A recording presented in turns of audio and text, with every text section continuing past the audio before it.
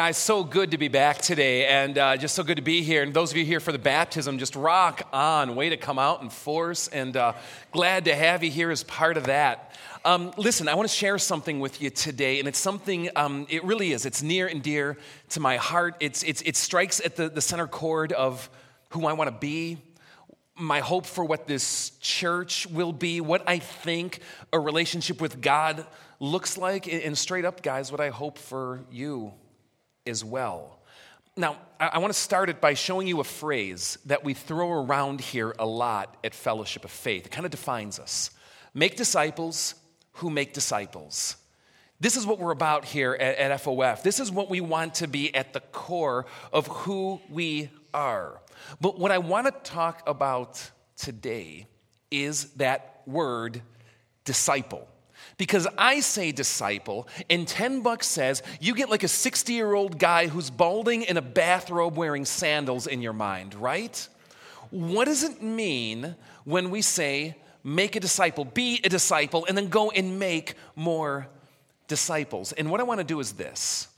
I want to try to pull out of it all the cliche. I want to try to pull out of it all the Christianese and get back to the heart of what this thing called disciple actually is. Now, those of you who spend time here at FOF, you know this. But those of you who are new, I love looking at the Bible in context. Meaning, how do we take this book and try to understand it through first century eyes? See, what did it mean in Jesus' day when these words were penned? And I have found that this happens in no greater way than with this idea of what a disciple actually is. So I want to start you with a story. And it comes out of the Gospels. You can find it in multiple. I'm going to show you in Matthew. There's this rabbi, and his name is Jesus. And he's just beginning his public ministry and work. And he's up in the northern part of Israel, of this area of Palestine, by this lake called the Sea of Galilee. And here's what it says. It says, as Jesus was walking beside the sea, he saw two brothers, Simon, called Peter, and his brother Andrew. And they were casting a net into the lake, for they were fishermen. Come, follow me, Jesus said, and I will make you fishers of men. At once, they left their nets and followed him. Now, going on from there, he saw two other brothers, right? He saw James, the son of Zebedee, and his brother John. And they were in a boat with their father Zebedee, and they were preparing their nets. And Jesus called them, and immediately they left the boat and their father and followed him. Now, there's a couple of things in this story that I want to kind of bring to the surface. The first is this. What does Jesus say? Come, follow me. Jesus is out doing his ministry, and he gives these words, come, follow me. Okay, fair enough. What's stranger to me is what happens next. How do these guys respond? You know, Peter and Andrew and James and John, what do they do? At once, they left their nets and followed him. And later, immediately, they left the boat. Like, I've always wondered, were they out to sea, like when this happened? Immediately, they left the boat and their father and followed him. So here comes this rabbi, this guy that they never met, right? This guy that they never met, they didn't recognize. He's walking by the sea, and he goes, come follow me. And they leave at once. They do it immediately. Let me ask you. Some guy knocks on your door that you don't recognize and you never met. And he says, come follow me. Do you leave your home and your family at once? Oh, okay. Is that just weird to me? Is that like the strangest thing? You know, and I've heard this spun in different ways. People trying to make sense of it, getting like all mystical with it. Things like, well, you know, when God calls on your heart, you just can't deny it inside, and something just compels you. Well, I mean, okay, but come on, is it still kind of weird?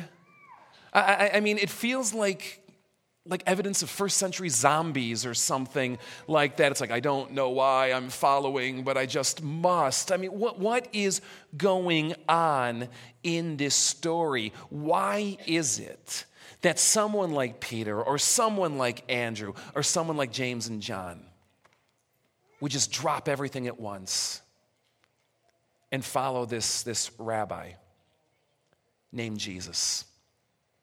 Now, I think if we look at this story back in context, back in its original setting, things start to come to life that just bring it to light in a new way. I'm going to share some stuff with you that when I first learned was absolutely revolutionary. Maybe you've heard this before. Maybe you've learned this before. When I first came across this, it changed everything. It began with this amazing teacher who I respect. His name is Ray Vander Laan, who opened the door, and then many others besides, about framing this thing called disciple in the first century world. Now, Jesus did not invent the concept of discipleship. Others had disciples. Discipleship was something practiced in a greater way in Jesus' day. And at its core was a relationship. It was a relationship between a rabbi and his follower. And for the next few minutes, what I'd like to do is just unpack that world a little bit for you today. Now let's start with the rabbis. Rabbis were revered and respected men in Jesus' day. People that just sometimes, dare I say, had a certain celebrity status. They were people that were noted for knowing the way of God, having the heart of God, modeling their life after God, and being intimately familiar with God's working in this world. Now, rabbis would be divided somewhat, not cleanly, but go with me, into two basic groups or classes. The first were just called like Torah teachers, or as the New Testament might put it, teachers of the law. And these were men who would be assigned to a local synagogue in a village or an area or a region, and would be given the responsibility for training and teaching and guiding that group of people in what the way of God was like. Maybe the way to think about them is like your local pastor or like a high school teacher or average college professor. But beyond being known as men of God, they were considered to be masters of Tanakh. Now, I want you to get that word on your lips here today. Give me a Tanakh. Okay, have you heard this before? Do you know what this means? Tanakh is what Jews call the Old Testament, because after all, it's not old to them, right? And it's actually an acronym. It's a combination of three words. Torah, referring to Genesis, Exodus, Leviticus, Numbers, Deuteronomy. Navi'im, you hear that you hear it in there, right? Eyes on the preacher. All right, pretty screen. Eyes on the preacher. All right. Navi'im, it means prophets. It's people like Samuel and Kings and the prophets of Elijah, but also Isaiah and Jeremiah and Amos and the like. In Ketuvim, you hear the k in there, which is the Hebrew way of just saying like writings, Psalms and Proverbs and Job and Ecclesiastes. Tanakh, the law, the prophets, the writings, and these teachers of the law were masters of it. What does it mean to be a master of Tanakh? Well, let me give you a little insight into what it means. They knew it by memory. The whole thing. Or, I mean, is that sinking in? Genesis, Exodus, Leviticus, all the way through Micah to Malachi at the end. They knew it by heart. And I'm not talking about the names of the books, okay? No, I mean, they knew it by heart. Guys, this is something that's practiced even to this day. I remember a seminary prof of mine telling me about this time that he was on a plane and he actually happened to be seated next to a rabbi. And they got into a discussion of what do you do? And he found out that he was a Jewish rabbi, and the rabbi found out that he was an Old Testament professor. And they started debating like Daniel chapter 7 and how Daniel 7 shows the messianic nature of who Christ is. And the seminary prof is doing the Christian thing. He's like, well, I think it says somewhere in there something like, and the rabbi just starts spitting it out by heart. These are people who are masters of the book because what they saw in this book was nothing short of the revelation and teaching and way of God himself. Now, within the teachers of the law, there was another group, a more selective group. It was those who were considered to have, and let me give you the word, smikah. Give me smikah. Yeah, you got to hack it up in the back of the throat there. Smikah means authority. Rabbis who were seen to have special authority. Rabbis who came out of the pack, who were seen to be so blessed by God, so used by God. People that were such men of God that people would follow them everywhere.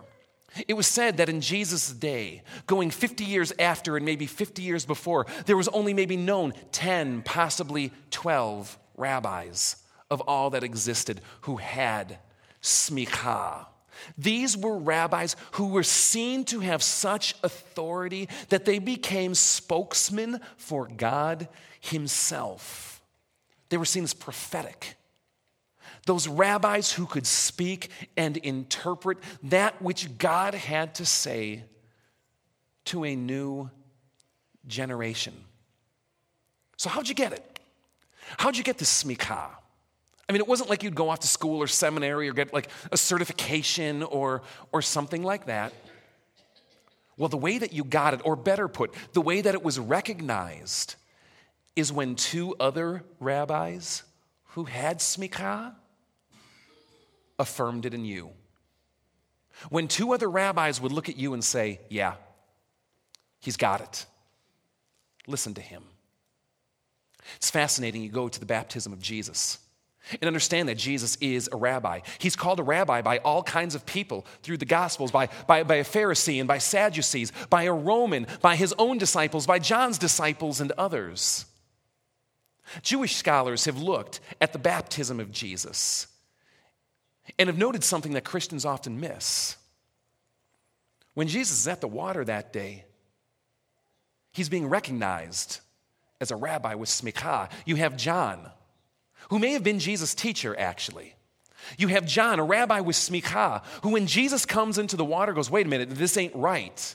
You should be baptizing me, Jesus. John looking at Jesus saying, you have got far more authority than me. Okay, that's one. Who's the other? The heavens open up, and the voice of God comes down, and what does he say? This is my son, whom I love, with whom I am well pleased. And for those of you who know the text, what's the next line? Listen to him. Jewish scholars have looked at this story and have said, per written record, Jesus is the only rabbi to have received his smikah directly from God himself. Now, these rabbis, these teachers, these masters of Tanakh, these ones viewed to have authority by God to speak on his behalf, would raise up disciples, people that would follow them. Now, a disciple is something so much more than just a student. There's a phrase that I want to show you here today. For time's sake, I forgot to put that in. We're going to skip that. And they were called Talmid. All right? Say Talmid. Talmid means disciple. Talmidim is disciples. And I like the word better, and I'll tell you why. Because when I say disciple, those of us who have been, can I say, too Christianized, make it something like student or pupil or learner. Okay, that's part of it, but there's so much more. To be a disciple is not just to learn some things that a rabbi has to teach. A disciple is one who wants to be who his rabbi is. Did you get that? Let me say it again. A disciple is not one who is content to simply learn some things that a rabbi has to teach. A disciple is something more. It's someone who wants to be who the rabbi is. I've been told that a phrase even developed, and it was this: to be covered in the dust of your rabbi. Okay, now think about the image here today. You're walking along Palestine and your rabbi is traveling from place to place, right? And these aren't paved roads. And wherever he's walking, the dust is kicking up on his shoes, that you are so connected, so close, so in tow behind your rabbi when he is journeying, that you're covered in the dirt and dust from him, that the filth from his feet is kicking up on to you. You ever drive so close behind a truck that you're getting like sprayed like with the mud? You know what I mean? It's like be so close to your rabbi that he needs mud flaps. And the question I think all of us have to ask here today is, how dirty are you with the dust that clings to Jesus? Now, in Jesus' world, there was a process by which one would go about becoming a disciple, by becoming a, Talmid. Now, there's a phrase that comes out of the Mishnah, and I absolutely love it. Under the age of 6, we do not receive a child as a pupil. But from 6 upwards, we stuff him with Torah like an ox. That's just like awesome. How'd you do it? Well, from about the age of 6 to about the age of 12, boys and girls alike would go to a local Torah teacher. And what that Torah teacher or teacher of the law would do is begin to stuff them with the Torah like an ox. Genesis, Exodus, Leviticus, Numbers, and Deuteronomy, with the hope that by the time you hit age 12, you would know it by heart. So what is that, like 6th grade? By 6th grade, that you would be so immersed in the way of God that you would know the Torah by heart. Now, all right, any of us who grew up in like a Lutheran context or maybe a Catholic context, I mean, we know how confirmation programs go, right? I mean, there's the ideal and there's reality. And the reality is that not many made this cut. Not many made this cut. It's called Beth Sefer. It means house of the scroll or house of the book. Not many made it through Beth Sefer. But for those who did it, those who showed particular aptitude, those who showed particular mastery over these 5 books, they'd be invited into the next phase. It's called this, Beth Midrash. It means like house or place of learning. And what they would proceed to do at Beth Midrash for the next 3 years until maybe 15 is learn the rest of the Tanakh by memory. So only the best would make it out of Beth Sefer, and only the best would be invited into Beth Midrash. But then the best of the best, those who seem to master the whole things, those who can make the connections, those who could wrestle through the difficult parts of the text, the best of the best would be invited into the third phase, Beth Talmud.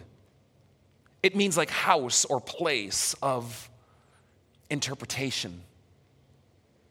And this is what you would do.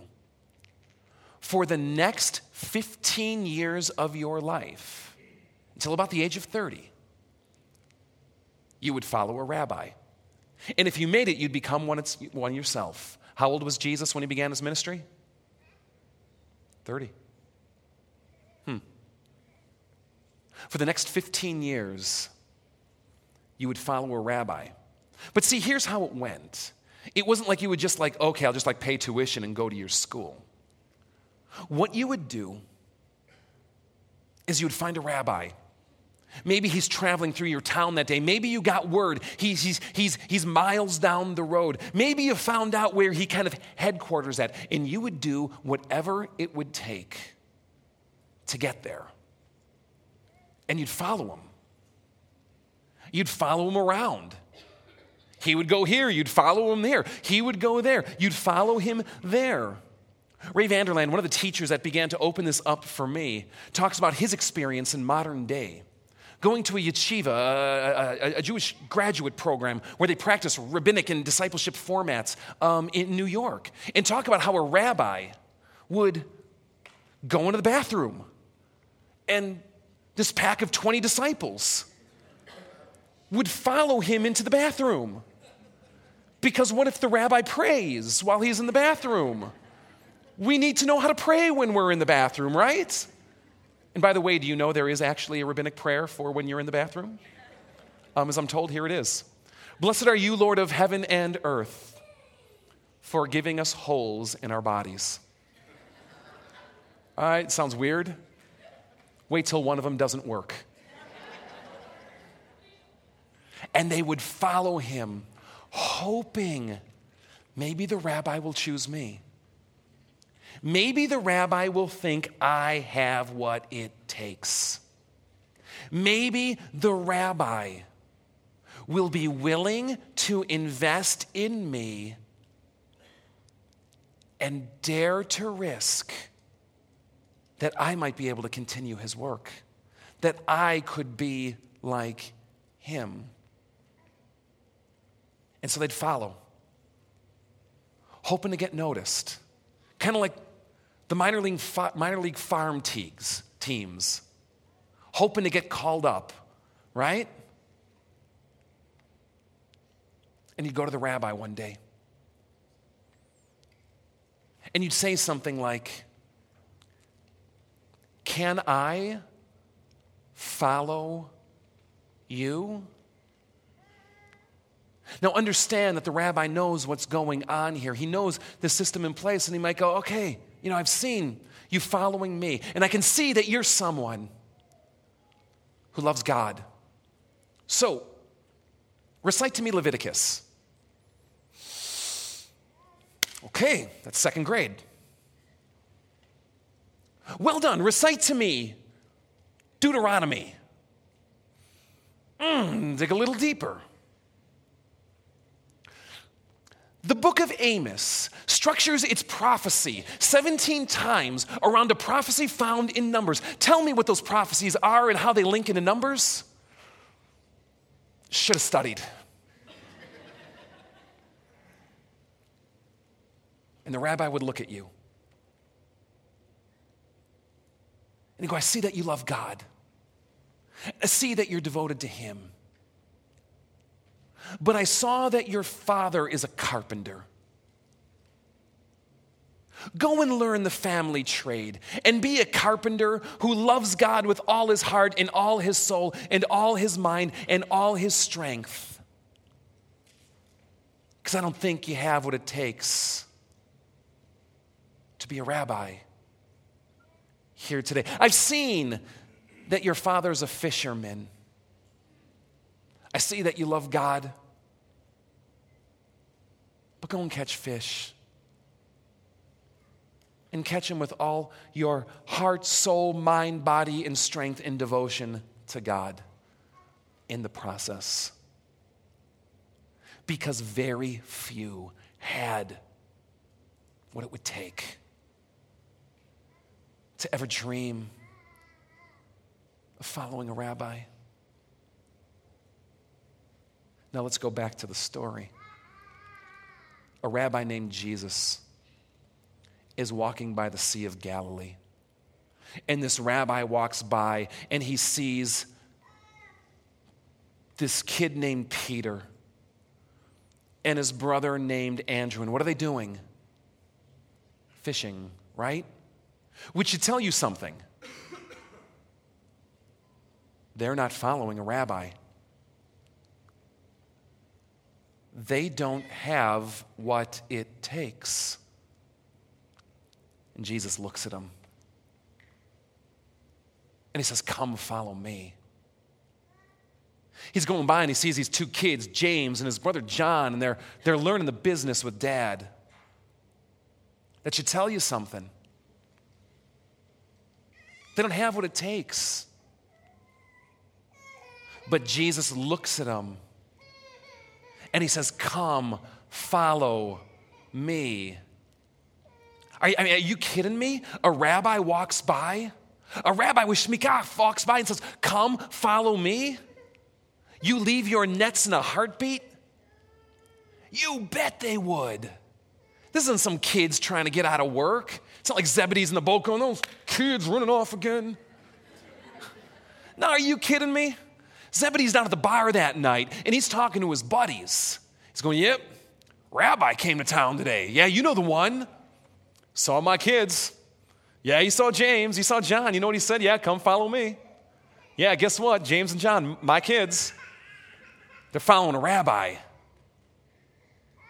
You would do anything, and they did everything because there was one who believed in them, who thought they could be who the rabbi was. And Jesus looks at each of you, the has-beens, the not good enoughs, the wannabes, the third string JV, and the greatest rabbi of all time who gets his authority from God himself looks at you, and you know what that rabbi says? Come, follow me. Come, follow me. Come, be like me. Because I can show you how to do it. And with the power of God and the presence of his Spirit,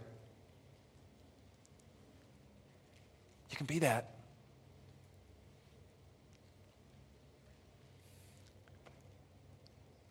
Would you do anything to follow a rabbi like that?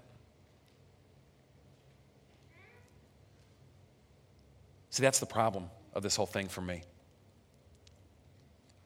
Because the honest God answer on that for me is no. No, I wouldn't. Jesus comes up to me and says, come follow me. And I don't. And I'll tell you why.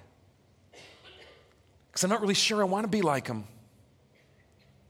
I am not consumed by him. You know what I want? I want to be comfortable. I want to be content. I want to be happy. And you dash some prosperity on that, and look out, we got the trifecta happening here today, right? And my bet is it's the same for many of you. Otherwise, our lives in this church would look really different. See, what I think we really want, at least a lot of us, is about 3 pounds of Jesus. Go with me on this. We want about 3 pounds of him. Just enough to feel his presence, but not so much that he becomes burdensome. We want just enough of him there to be in our life, but man, not so much that it might cause us to rupture something